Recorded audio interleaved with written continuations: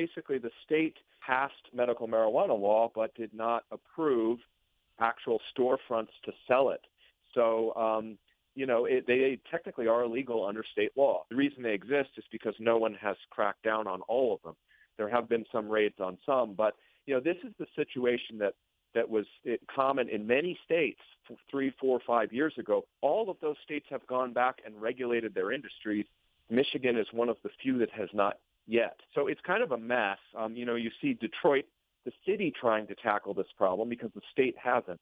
So the city is passing regulations and setting up a licensing system. But, it really doesn't work until the state gets in on that game. And would the state of Michigan be best served to try and model something off of Colorado or Washington if, in fact, in November, voters legalize recreational use as well? Yeah, it's what you have. The recreational marijuana industry is so new that states are really feeling their way along. There's no perfect model.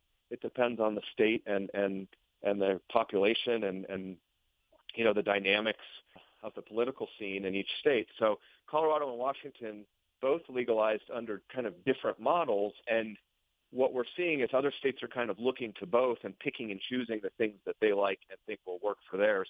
Oregon has also legalized recreational marijuana and has an industry up and running, and they kind of are trying to chart new territory in certain ways.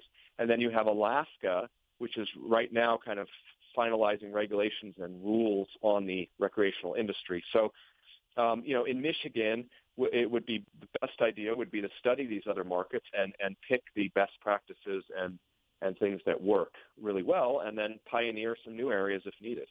Let's talk about the banking aspect of this. They can't use the federally insured banking system. So what's happening with that, Chris? Unfortunately, not much is happening. The industry has been in this nebulous area for a while now where the major banks won't work with companies that touch cannabis, and sometimes even the side companies that serve the industry that don't actually handle marijuana in any capacity. Banks don't want to work with the industry because they might run into problems with the federal government, and also compliance to make sure that these companies aren't selling out the back door and they're doing things on the up and up is very difficult for banks and expensive. Smaller credit unions and local banks often do on a case-by-case basis if you have a relationship with them or you can get a one-off account with them. But it's a big hurdle. A lot of these businesses are dealing in all cash, and there are security risks and operational and logistical hurdles to that. What is the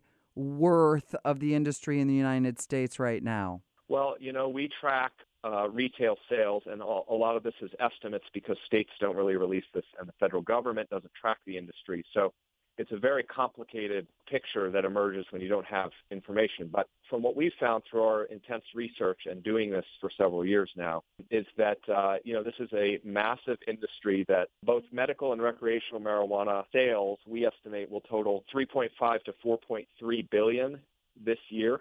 That's through dispensaries and rec shops.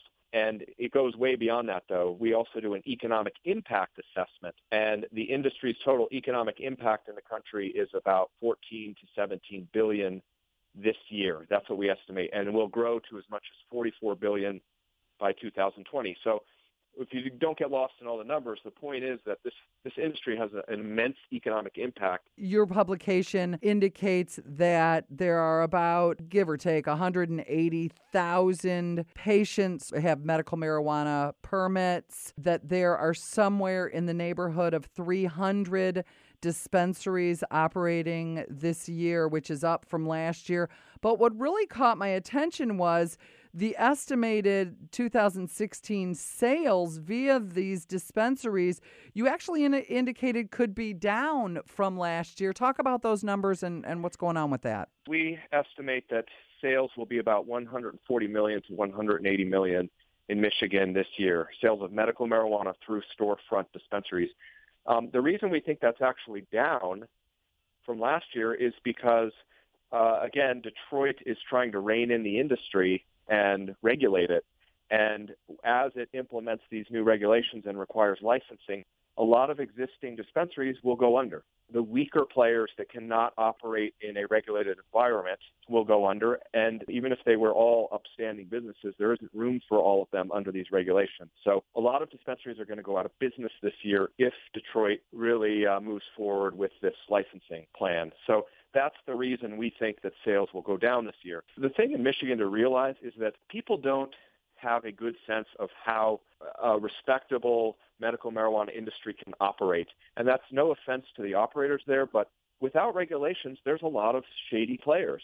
There's some good ones too, but if you see dilapidated storefronts and strange people hanging outside, that leaves an impression on the populace. But in heavily regulated markets, it doesn't look like that. I don't think people have a good idea of how this industry will look and operate under a regulated environment. Michigan has a big medical marijuana market. It needs to implement statewide regulations or it's always going to be a mess. And it is now falling behind the rest of the country. Even California, which had become the biggest mess, pushed through statewide regulations this year. And whatever happens with recreational, whether it gets on the ballot and passes or doesn't, there's still going to be a lot to talk about. What is the potential market size here if it's passed in November? It's hard to pinpoint because it's really going to depend on the regulations and the structure of the industry. But, you're talking probably mid to high hundreds of millions in direct sales each year with the potential to eventually top $1 billion